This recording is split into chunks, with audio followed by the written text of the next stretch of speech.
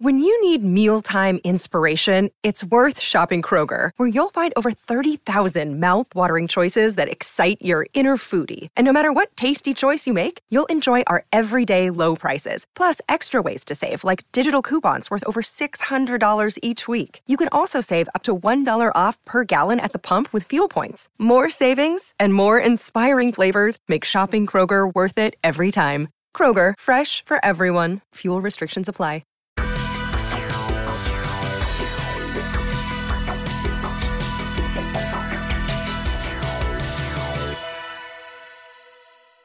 I'm Joseph. I'm Nick. And this is Fish Jelly. Oh, yes, it is. Wow. What are you drinking? Mexican Pedialyte. Oh, yeah. Someone's ill. Yeah, we're a day late and $1 short. My trip to Puerto Vallarta, which was a very lovely Christmas gift from Nick, and through no fault of his own, I ended up at like a very shitty hotel that doesn't have internet. So that's been a challenge. We couldn't record the podcast yesterday. So I actually had to buy another hotel to stay at so I can work. Because this one has internet, but then this one, the power goes in and out. So I wouldn't be surprised if our podcast gets interrupted. And then in between all that, I guess I have a stomach bug. I've been vomiting. So I might have to abandon ship for a second to do that. So yeah, not the best time. And there's a dog in this hotel I'm staying in. There's a dog, like two huge dogs, like St. Bernards, as you can tell by their voices. And every time someone walks in, they go apeshit. And this hotel probably has like 50 rooms. So I don't understand the purpose of this. Well, it's like a screwball comedy just somewhere in there, huh?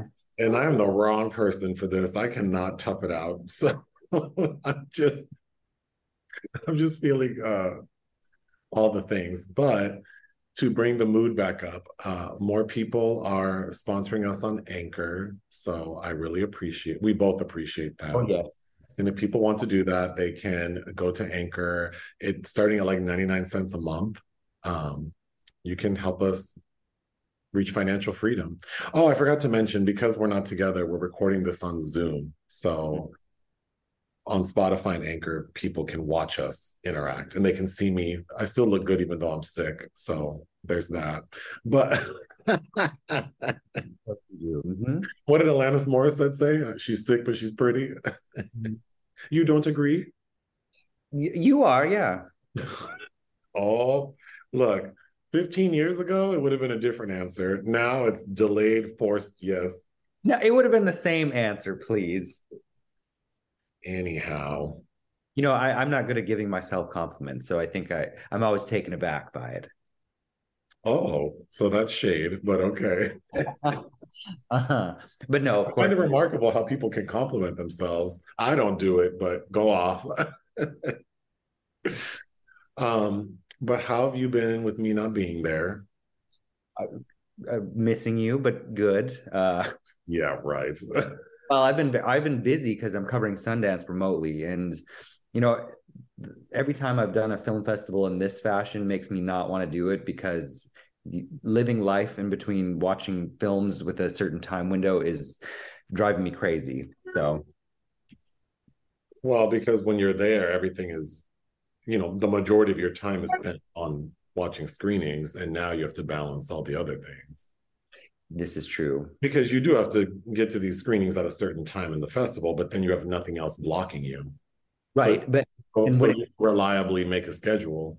And there's no pausing, just film watching, and you're devoted to the art instead of my cat screaming at me or, my mom calling. How's the cat? Fine, ornery. Does she have food and water? Or she does. Okay, just checking. I just wanted to mention a couple of things I learned during my first few days here. One is that I was stuck in the house in the hotel room, and the only channel that is in English is HGTV. So I've been watching a bunch of like House Hunters and something called Room Crashers. And if you don't know what it is, look it up. It's this guy, I believe his name is Todd Davis. He's a very hunky, like surfer type dude who was on a HGTV reality competition show, like I guess like 20 years ago. And he didn't even win. He was like a finalist, but based on his appearance, I can see why they grabbed him for his own show.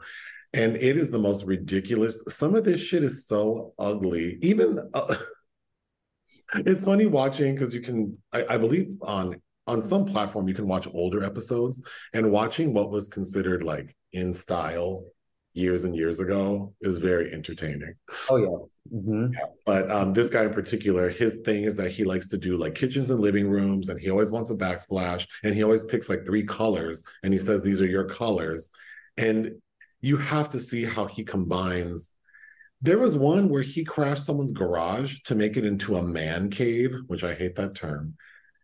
And when I tell you it was the ugliest shit I've ever seen, and still left the garage door up. So they didn't even like try to make that a real wall. And it's like the people saw it and they were living.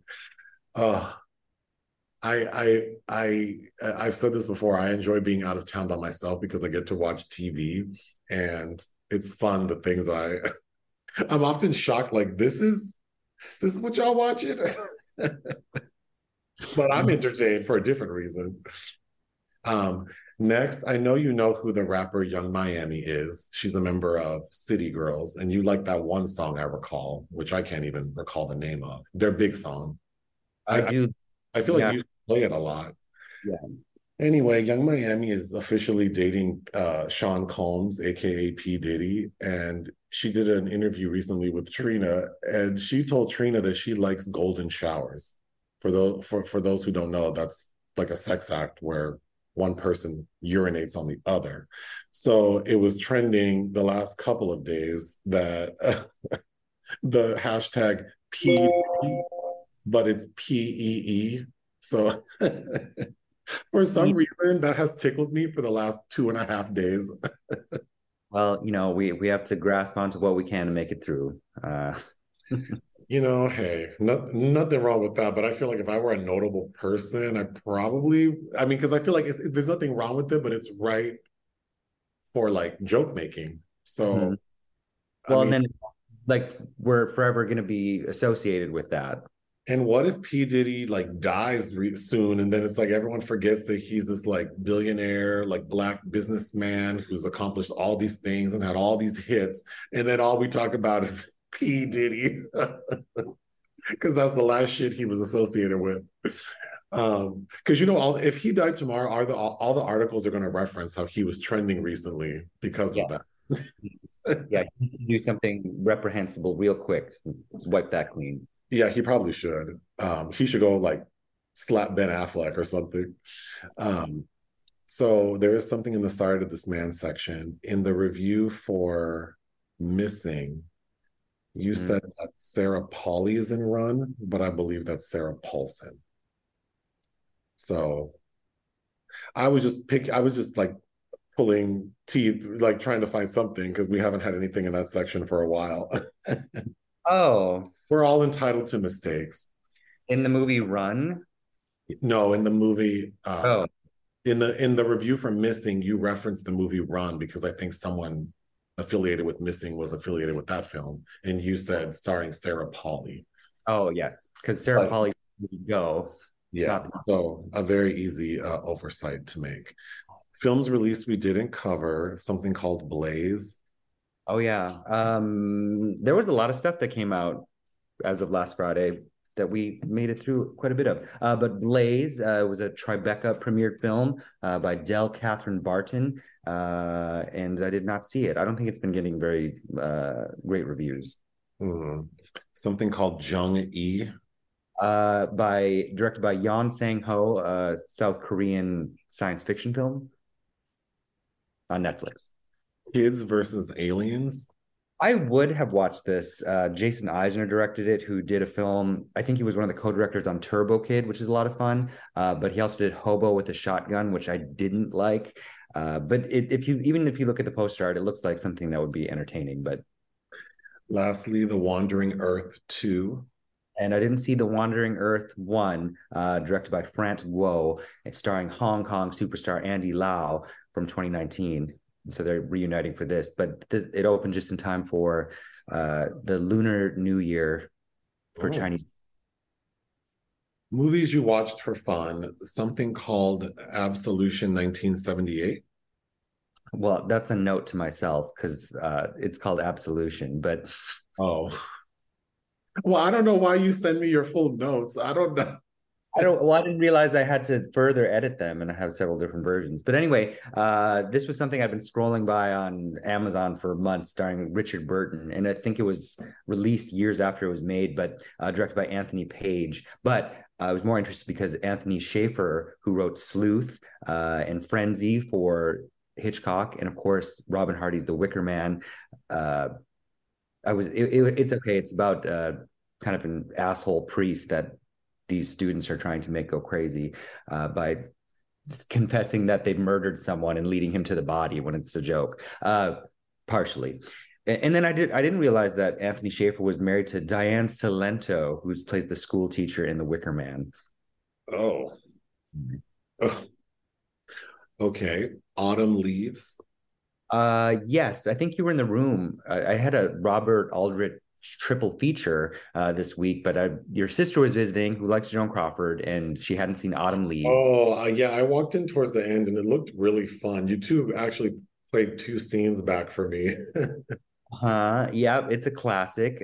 Cliff Robertson being probably as young and handsome as he was very briefly before he started doing things to his hair and skin.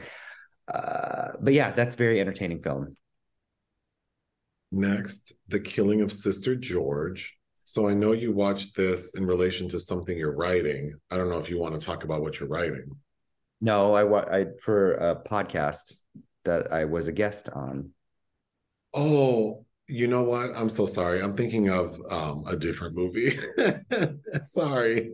Yes, you watched The Killing of Sister George, related to a podcast that we already talked about because I said that I did my episode. But you came up with some very good options pretty quickly. I think that you should talk about why you chose this as a Bad Game movie, because it's not a bad movie. Because it has the reputation of being a bad gay movie, and I like recuperation, because it's featured heavily in The Celluloid Closet, which is kind of a Bible I refer to for all of these films with queer representation, prior to when it was even legal to show it.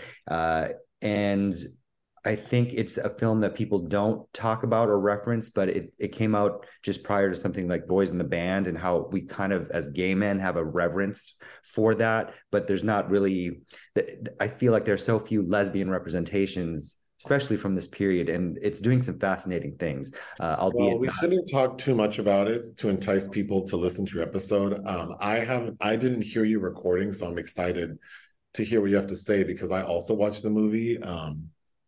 Yeah, so that's all. It's a lot of fun. I'm not going to defend it as like this great film, but it's doing a lot of really interesting things. And the lead star, Beryl Reid, I think is quite good. I'm in my brain haze. Did I mention Peace, Love, and Misunderstanding last week? To me, you did, yeah. Oh, okay. So I did write it down. So I watched Peace, Love, and Misunderstanding, which is a film from 2011, which is unbelievable to me because it feels like it's more than 20 years old, but it has this amazing cast. Mm-hmm. Jane Fonda, the lady, WandaVision lady, Olsen. The guy who the two brothers look alike. Nat or Wolf? Nat Wolf. So many people. I'm sure you could name more than I did, and you haven't watched it recently. But I was surprised at how much or how bad I thought it was, because the person who directed something pretty notable, right? Bob, what's his face? Or wrote something very notable, and that's why I decided to watch it. Is it Bruce Beresford? Bruce Beresford is the director, yeah.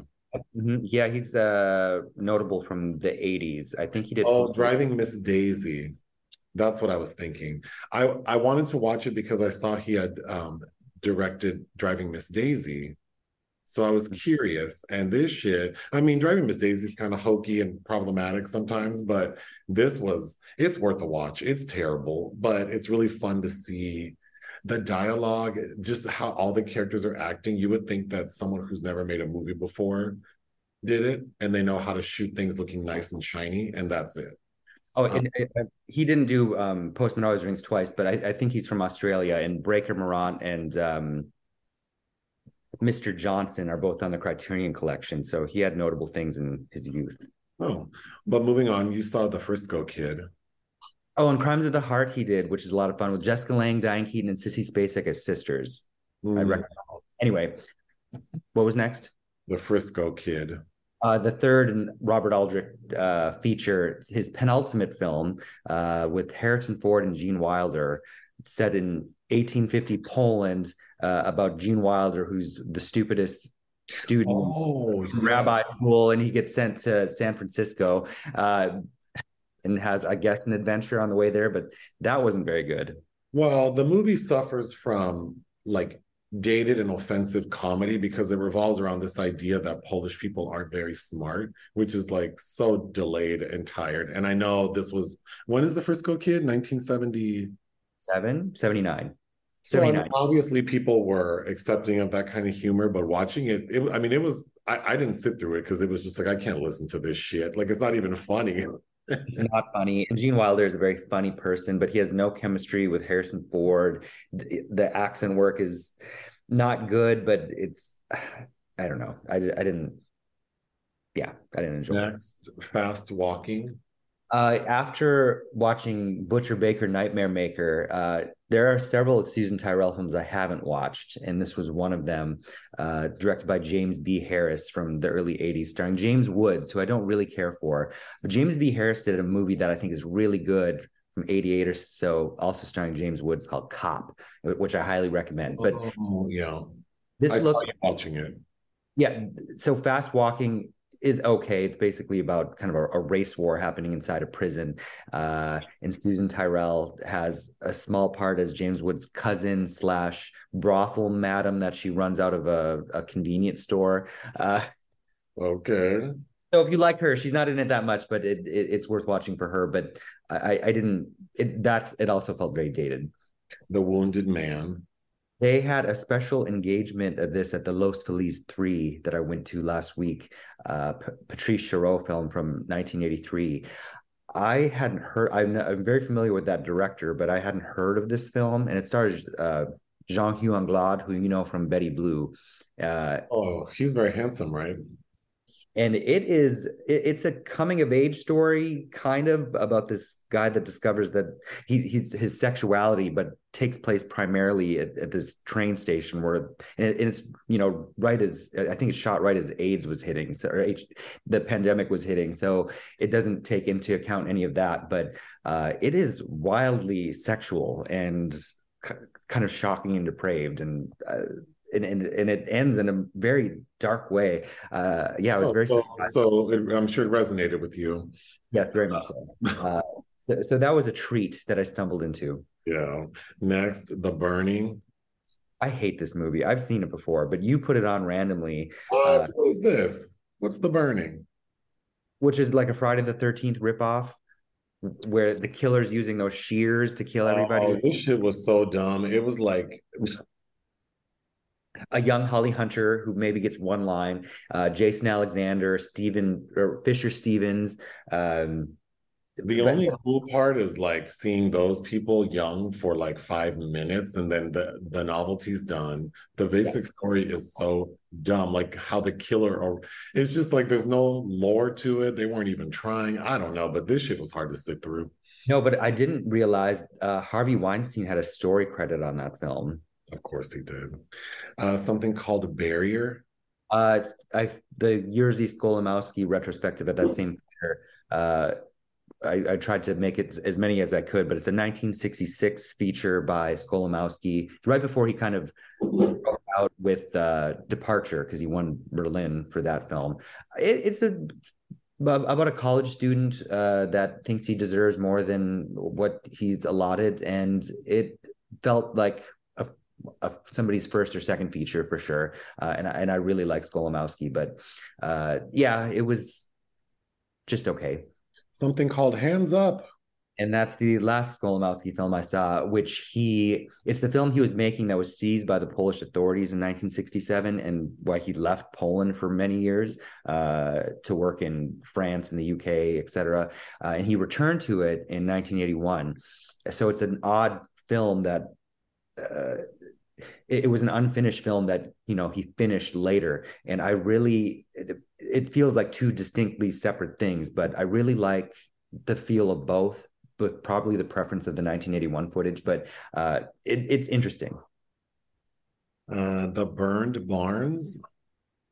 Yes, directed by Jean Chapot. Had this sitting on Blu-ray forever, but 1973 French film that's notable for uniting Simone Signoret and Alain Delon, like two French titans, about a judge that knows this woman's son had something to do with a dead body. And you've seen this plot in all kinds of ways before, but I like those two leads quite a bit. Fantastic score by Jean-Michel Jarre, which I've actually been listening to on Apple, and I think it was his second studio album. He was really big in the 90s for a song called Oxygen, which if you played it, you would know it. I didn't know that he was married to Charlotte Rampling for 20 years.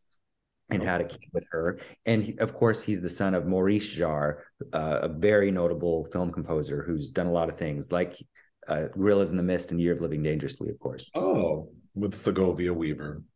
All Quiet on the Western Front. One of last year's notable films that I read the book in October, and I finally got around to watching that while you were gone. It's heavy. It's 2.5 hours, and the director Edward Berger is expanding it because the book is a first-person narrative of recollections and memories, and they expand it to kind of like what's going on behind the scenes between the French and the Germans, which I don't know that I necessarily needed, but the battle sequences, it's very impressively shot. It's brutal. The Driver. I fucking love The Driver. Minnie Driver? Not Minnie Driver. Adam Driver. Nope. The Driver. What's that song? Chauffeur. Oh yeah, I forgot who sings that song. I used to listen to Duran? Is it Duran? They have a Chauffeur song with a really great music video. That's what I'm thinking of. But now that you're saying it, there's a group with like a woman's vocals saying Chauffeur. Yeah. A line about how she's late with her appointment with Joan. The Driver. It's not Twilight Time, which is now defunct, released it, and they all had limited Blu-ray editions. So if you didn't buy the capacity, they're so I think the Twilight Time Blu-ray is a couple $100 probably, but it's Walter Hill's. Have you made that list of movies I can sell when you die? No, and I actually don't have the Twilight Time copy of this disc. I have a bootleg, but somebody like Criterion needs to. I've been sitting on it forever because I don't know. I like Walter Hill a lot, and it's his sophomore film from 1978, starring Ryan O'Neal, Isabelle Adjani, who she's on my back too, and Bruce Dern, and it's the film Nicholas Winding Refn was highly referencing with his film Drive, which I also love, with Ryan Gosling. But there are two car chase sequences in this that had me anxious, and I never nothing of that ilk really kind of gets me going anymore. But it looks so good. Isabelle Adjani is gorgeous. She doesn't really have as much to do, but I don't know, that I love that film as a vibe, and I'll show it to you. Well, moving on to projects of interest, something from Dans le Vicieux. Dans le Vicieux is probably more closer to the pronunciation that I'm also butchering. But yes, Isabelle Huppert is now filming right now a new film with André Téchiné, who she hasn't worked with since 1979 when she was in the Bronte Sisters with Isabelle Adjani. That's exciting. I think so. So next, I was reading about this before you sent it. Antoine Fuqua is going to helm the Michael Jackson biopic. Yeah, and by I'm project, worried. I have concerns. oh, this is going to be a train wreck. Well, based on Emancipation, I feel like I can't imagine he's going to make Michael Jackson seem like this very, like, I feel like the child molestation stuff may not go where maybe people might want it to go. But yeah, just the only movie I've liked of his, I think, is Training Day. Yeah, yeah. Mm, So I remember you thinking Olympus Has Fallen was fun, but those are fun. Yes, you're right. I think that movie's fun, but like oh I just no, you know what? A good football film is besides Training Day is Brooklyn's Finest with Wesley Snipes and Richard Gere. oh. I remember liking that. Well, I shouldn't cast aspersions on Antoine Fuqua just yet, but I I don't know that we've had a string of biopics with Urethria and Nippy, and Mhm. I just don't want it to end up being. I mean, who has a bigger career? Well, his career doesn't. I mean, his career spans as long as Aretha's, and his popularity is unmatched. So I don't know how a 2.5 hour movie, just like all these other 2.5 hour biopics. And then didn't he do Bohemian? Who did the person who wrote Bohemian Rhapsody is going to write this, Oh, okay, sure. right? I didn't. The script is in by John Logan, and the film will be produced by Graham King, who turned the Freddie Mercury Queen story into the blockbuster Wow. Bohemian Rhapsody. That See, Bohemian Rhapsody is not a good film. oh, Uh, you didn't watch it. Rami Malek's fine in it, but I don't know. the only thing about this movie is people are going to go watch it, and the minute they announce who's playing Michael Jackson and if we're getting like multiple people playing him, because we're going to need like the Like the Bob Dylan movie. we're going to need like at least like three versions: a kid, a young adult, and then the one we got to know and more before he passed. So I just want this movie. They can't do Michael crazy. They just I can't. Somebody like Spike Lee, I think would be a better fit to do Michael Jackson, but I don't know. But that being said, I don't know what kind of reverie Antoine Fuqua has for the subject. He might be interested, and he might also approach it as like, oh my gosh, what if he does like the trial and makes the movie about that? Like, I don't know. I can't support that. What would be really interesting is this Jackson's life is worthy of a mini series, like a 10 part mini series with each a 90-minute segment devoted to an era. You could do that.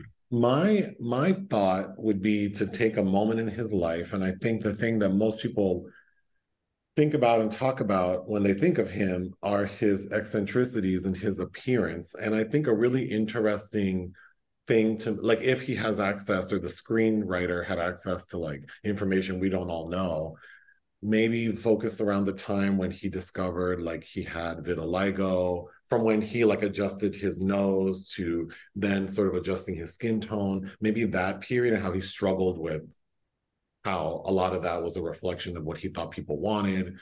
I think that could be a really interesting character study. And we don't need the big productions, because I feel like, I mean, both Respect and I'm only saying those because those are two recent ones featuring super successful Black entertainers, but I think they couldn't quite achieve, like in the production, the magnitude of these two. And they're, like all the Whitney performances felt very like we're on a sound stage and we're shooting at an angle and we're going to put in the audience post. And I didn't see Bohemian. No, the one with Rocket Man. Don't they have some pretty big like? Sure, I didn't really care for that, but Yeah, Michael would need. I mean, he was playing to like 100 crowds of 100,000 plus. It just needs to feel grand. But anyway, we're talking a lot about hypothetical shit. Well, I'm talking a lot about hypothetical shit. somebody's gonna play Janet. Man, you watch the review for And it better not be called like Beat It or Thriller or Moonwalk or it's gonna be named Watch, it's gonna be named Moonwalk. I know it. Or Neverland related. Oh God. Anyway, unfortunately, there are entries in the obituary section. Gina Lollobrigida is dead. Lala Brigida is dead, yes. What do you know her from? Oh God, a lot of things. She did a film. Okay, so she was kind of Sophia Loren's competition, as the Italian import. But and I saw her in person. I think she showed up to. I went to a TCM film festival, and they showed Buenos Aires, Mrs. Campbell, which is kind of the impetus for what Mamma Mia became. Which is really interesting. But I really like. You've seen her in a movie. Woman of Straw, the Basil Dearden film with I think Sean Connery years ago, really dark and disturbing film. And speaking of Skolomowski, he did a fantastic Nabokov adaptation of King Queen Knave, which is impossible to find. It was not part of that retrospective. And Death Laden Egg. Yeah, she has a lot of really great films. Next, or not next, but David Crosby also died. I'm not familiar with who that is. I know I've heard that name before. You don't know the musician? Did he do a track with Luther Vandross? I don't know who that is. Okay. I've heard, you know who I would have said? You haven't heard of Crosby, Stills and Nash? Because there's someone named Bing Crosby, and if you asked me Crosby, I probably would have said Bing Crosby. I've heard of Crosby, Stills, and Nash is a thing I've heard. I don't know any songs. Do you? And you've been looking this shit up. Did you know a song before? If you played something, I would know it, but well, that's fair, because I'm assuming your parents didn't listen to Crosby, Stills, and Nash. I think my mom might have, but he was also part of the Byrds, which was a band I liked. They have what's the name of that song? It's on the Forrest Gump soundtrack. That every season turn song. But anyway, yeah, he's royalty in the world he's in, so it was a big deal to a lot of people. Well, goodbye to this person. He's also in his 80s. And also what? In his 80s. Yes. Okay, so the secret movie this week was your choice, and it's related to something you're going to be writing, which I don't know if you're going to say what it is, but so if you're not, then I guess I'll stop. Or should I say what it is? It's fine. I mean, who's going to remember that? Writing? Yeah. Who's going to check me? Who's going to check me? Watch me get like a DM. Nick is writing another piece for Spin Magazine about, what is the topic?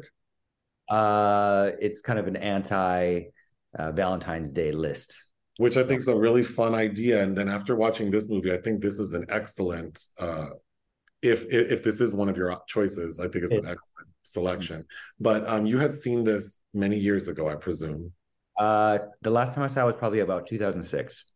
I know who Lars von Trier is. My immediate thought of him is that he makes like hypersexual, like controversial type films. And I've seen some. I know I saw Antichrist. Yeah. And the one I thought was really good. With Kirsten Dunst or Claire Danes. Who's in Melancholia? Kirsten Dunst. She's the lady who's married to the guy from the movie with Cumberbatch, who's gay. And he's like a farmer, and he's like he's hooking up with the young guy. And the young guy goes to medical school. It was like I think Dog is in the title. Wait, you're not talking about a Lars von Trier film? No, I'm saying Kirsten Dunst is married to the man in that movie. Oh, Power of the Dog. Yes. Who's that man in that movie? Jesse Plemons. Who we saw in that movie about the Native American spirit that was pretty good until it wasn't. Antlers. Yes. I'd Yes. recommend that movie. But anyway, I thought, or I didn't even introduce the movie. So Nick's selection was the 1996 psychological drama directed by Lars von Trier called Breaking the Waves. It stars Emily Watson in her feature film acting debut and Stellan Skarsgård. Wait, Uh, was that her? I didn't know that. Was that her debut? I don't know who that lady is, except for now this movie. What have It's I seen her in? not her debut. Jesus. Oh my God. It's not her feature film debut? I'm pretty sure not.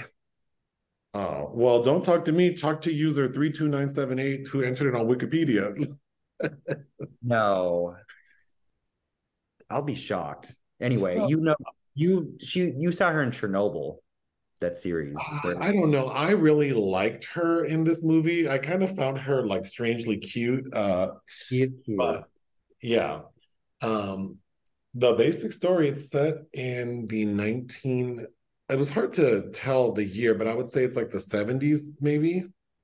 Yeah, that is her debut. Wow, she only did a TV series before that. Wow, I did not know that. The movie's long. It's 158 minutes. Mhm. I just have to put that out there. But anyway, it's like in the 1970s and it's in Scotland, I believe. Yep. Okay. So Emily Watson plays this lady who lives in this very religious, with her very religious family, like mom, dad, and sister. And they're like hyper religious. And Emily Watson's character is a special bird. We know that she's had some mental health issues previously. At times, I think they're trying to make her seem simple. I didn't read her as being so simple. She just seemed naive. But Yeah. anyway, she bumps into Stellan Skarsgård one day. He plays a rig worker, like the people who work like offshore drilling oil, and they get married like immediately, like within the first 15 minutes of this long ass movie. And basically, she comes to her sexual awakening. She was obviously a virgin before, based on her family's religious beliefs. She was a virgin when she met him. He was not, clearly, because he's putting it on her. And this movie is the definition of being dickmatized. She is like looking at him like I need it. So she she is craving him physically, and it seems emotionally too.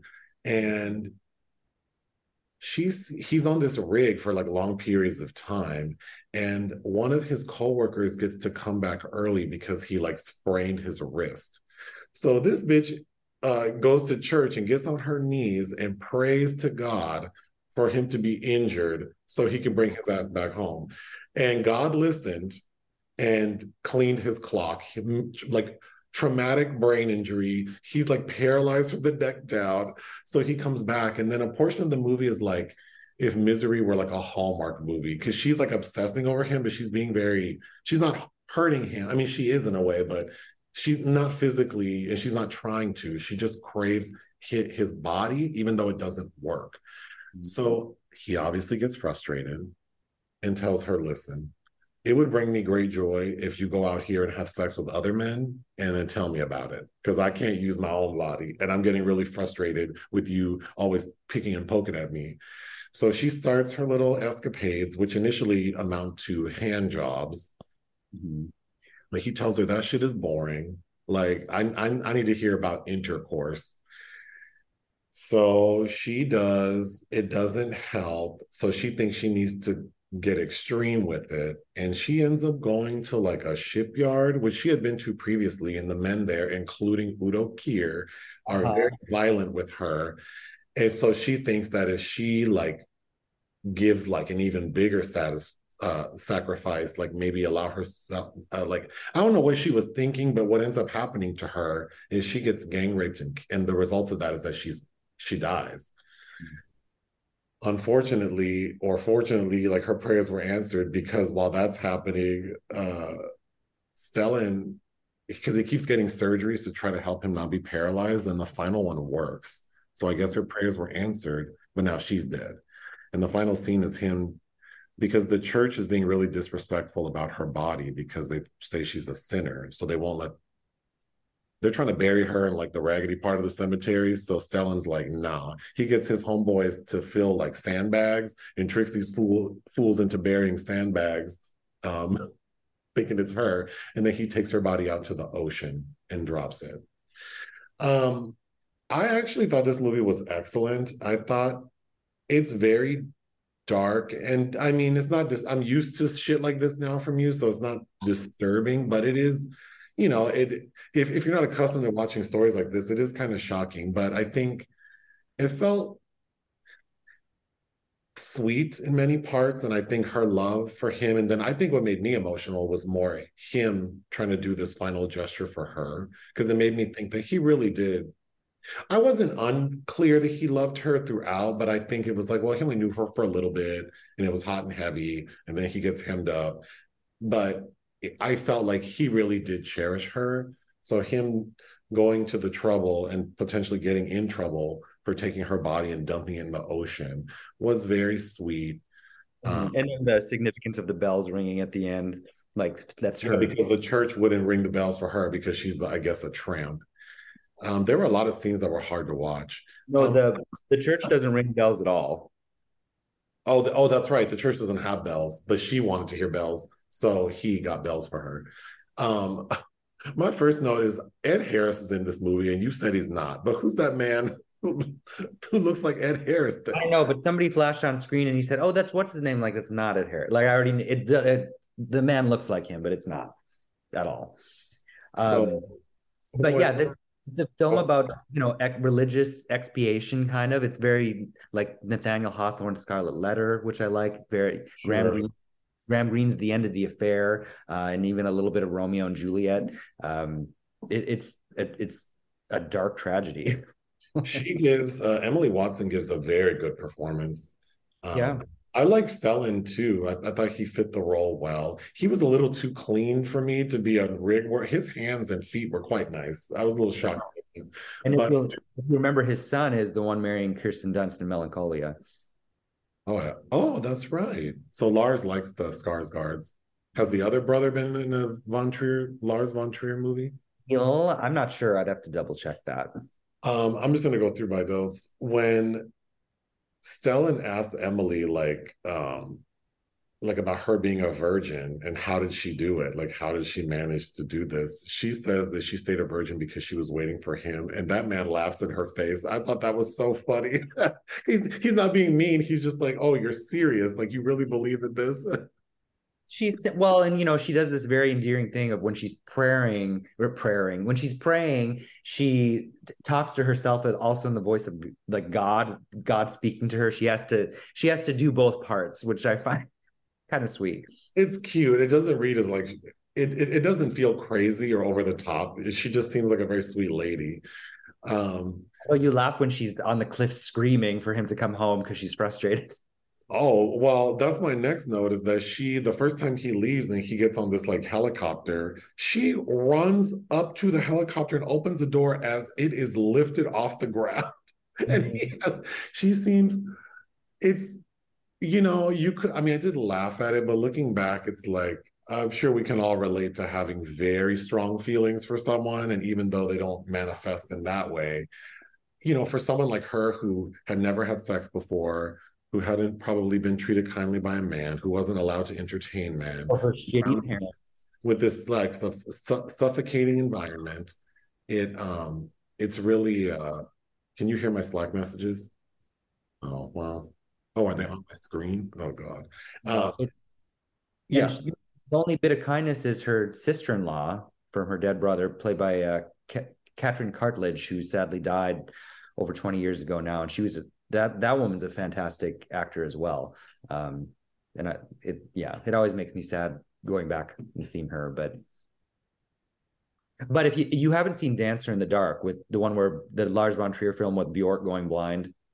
Oh no. Some critic, I forget who, I should look, when For Colored Girls came out, Tyler Perry's, they said Lars von Trier didn't make a movie this year, so Tyler Perry stepped in to torture women. Oh God. Well, I was very surprised that he could get I'm trying to pause my Slack messages. I was very surprised that Stellan could get phone calls, like landline phone calls on this oil rig. But anyway, he's able to do that. So he's waiting, or Emily is waiting for his phone call, and she's trying to call him, and she falls asleep in a phone booth. She was really committed to talking to her man. She was. It's sweet. But and of course, devastating what transpires. But it's like all of Lars von Trier's films are pretty heavy hitting. But I was gonna say about Dancer in the Dark, the friend role, like Catherine Deneuve, and that is a friend to Bjork, much like Cartledge is in this film. So he likes that kind of dynamic as well. The moment you were referring to when Emily Watson's character screaming like on the cliff is because she comes home and her mom finds that she has a calendar counting down the days to when Stellan returns, and the mom ripped the shit up, and she goes, oh, shit. And also on the calendar, it's just like I love like all these doodles. Like a little girl. But I feel like there are a lot of people out there who get into relationships very early and stay in them, like you marry your high school sweetheart, you were a virgin, you stay married for 25 years. And then when you break up in your mid 40s, if that happens, you're kind of starting, like, not a kid because you've been doing adult things, but you don't know how things work maybe. Or someone like her who was so sheltered up until she got married, which made me think of that movie with the Faye Dunaway and James Earl Jones and Jennifer Tilly. Scorchers. How the one lady is scared to have sex on her wedding night, and Emily Watson is like the opposite of that movie. She got a taste and she could not stop. Well, they actually don't make it. He has sex with her in the bathroom at the celebration. Yeah. So when Stellan becomes paralyzed, and of course Emily is in this hospital all the time trying to be with him, he finally tells her, like, could you wear something loose so I don't have to see your body because it's like torture? And then it's clear he's just miserable. And there's a scene where he tries to kill himself by overdosing on medication, which is difficult because he's almost fully paralyzed. It seems like he could move his arms, but very little. So when he tries, the pills spill everywhere. And then, of course, the nurses, one of whom is Emily Watson's sister, her character sister, is not leaving pills around him. I thought that was sad. Also, like, I think talking about, being innocent and then experiencing sex and how that, all the ways that it sort of grows in our minds and what we latch onto. And like, she was a very sexual person, as in she wanted it, but, she wanted it from one person. Mm-hmm. I think I might vomit again, but she wanted it from one person. So I think like there's a scene when she first gets on a bus, like trying to satisfy Stellan's craving for her to be sexual with other people. And she gives this man a hand job and he finishes and she's disgusted and runs off the bus and vomits, speaking of that. And, I just felt so bad for her because it's like, I feel like a lot of people, even more experienced people, are chasing a feeling that is like, this is not what I want. And I'm doing these things that are... It's complicated because only a portion of it's physical. It reminded me of being a teenager and chasing that feeling and getting into all kinds of stuff with all kinds of people that didn't feel good, but the biological portion of it felt necessary, I guess. But so then when she starts becoming more like she needs penetrative sex, she starts dressing up like I guess you could say like a streetwalker. And she looks crazy as hell. But I thought it was funny that she thinks an updo is sexy. Like when she starts street walking, she has this, it's a fine enough updo, but it's like, girl, that is not, I don't know how people in Scotland were doing back then, but that is not cute. It's funny. I've never watched it, but I had the VHS of a film she did right after this called Metroland with Christian Bale, where she kind of is styled in a similar way, but yeah. So Udo Kier is in it as one of like the rapists on the sailor ship. And I thought that was funny because he has this sort of sinister vibe to him. He's in a lot of Lars von Trier's things as well, including the Kingdom series and Nymphomaniac, etc. So then Emily Watson's character tries to be sexual with Stellan's doctor. And the one thing I was confused about in the story is I don't understand why the doctor seemed interested in her, because he ultimately tells her he's in love with her.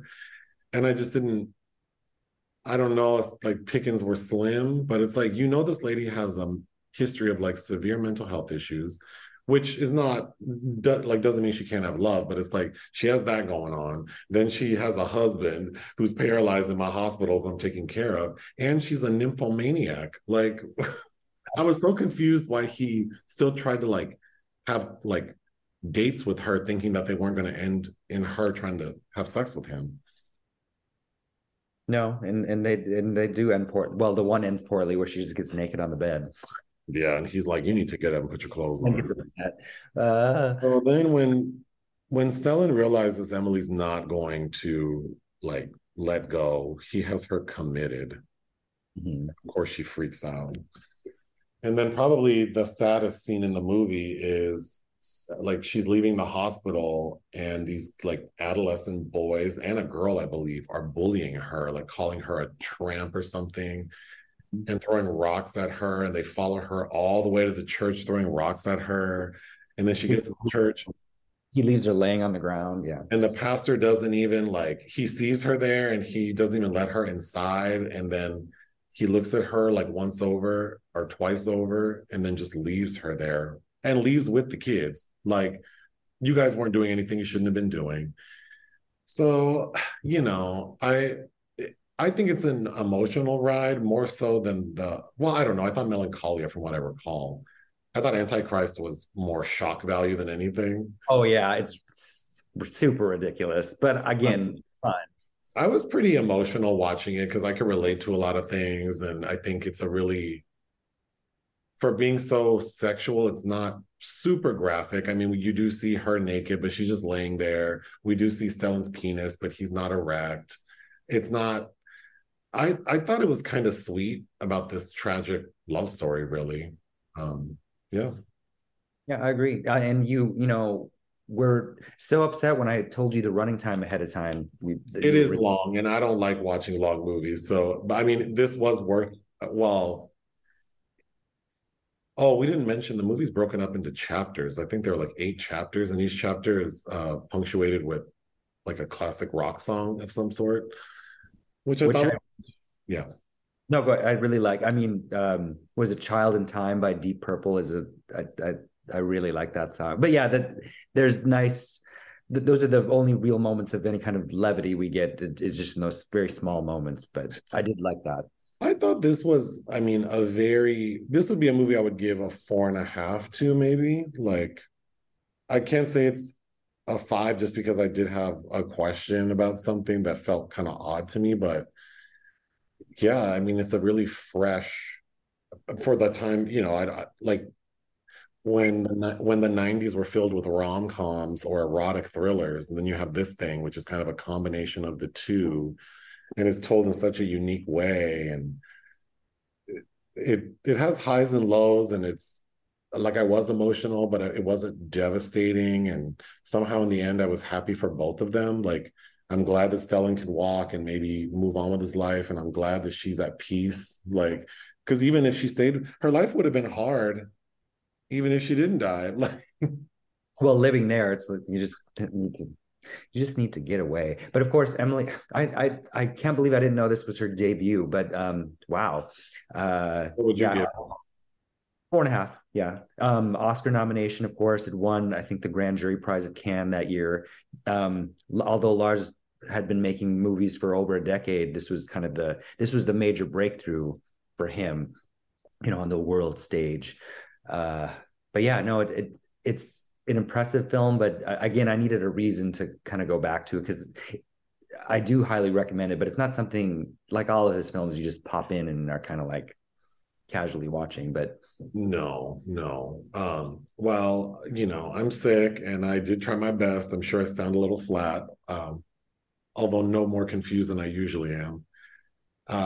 So this week we have 2 more reviews. Well, hopefully this podcast can go up on Monday.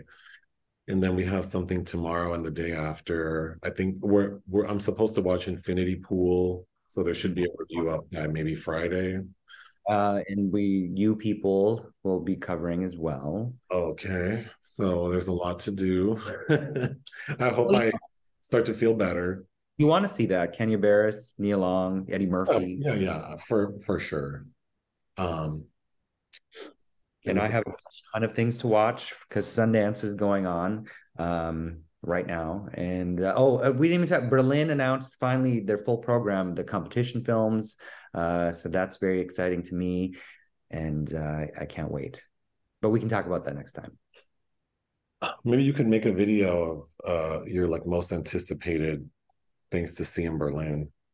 Sure. Because that would be a short little video. Would it? Oh God, I guess not. Do you want to say anything else? No, it's just an overwhelming week for both of us for different reasons. That's all. That's right. Toodaloo.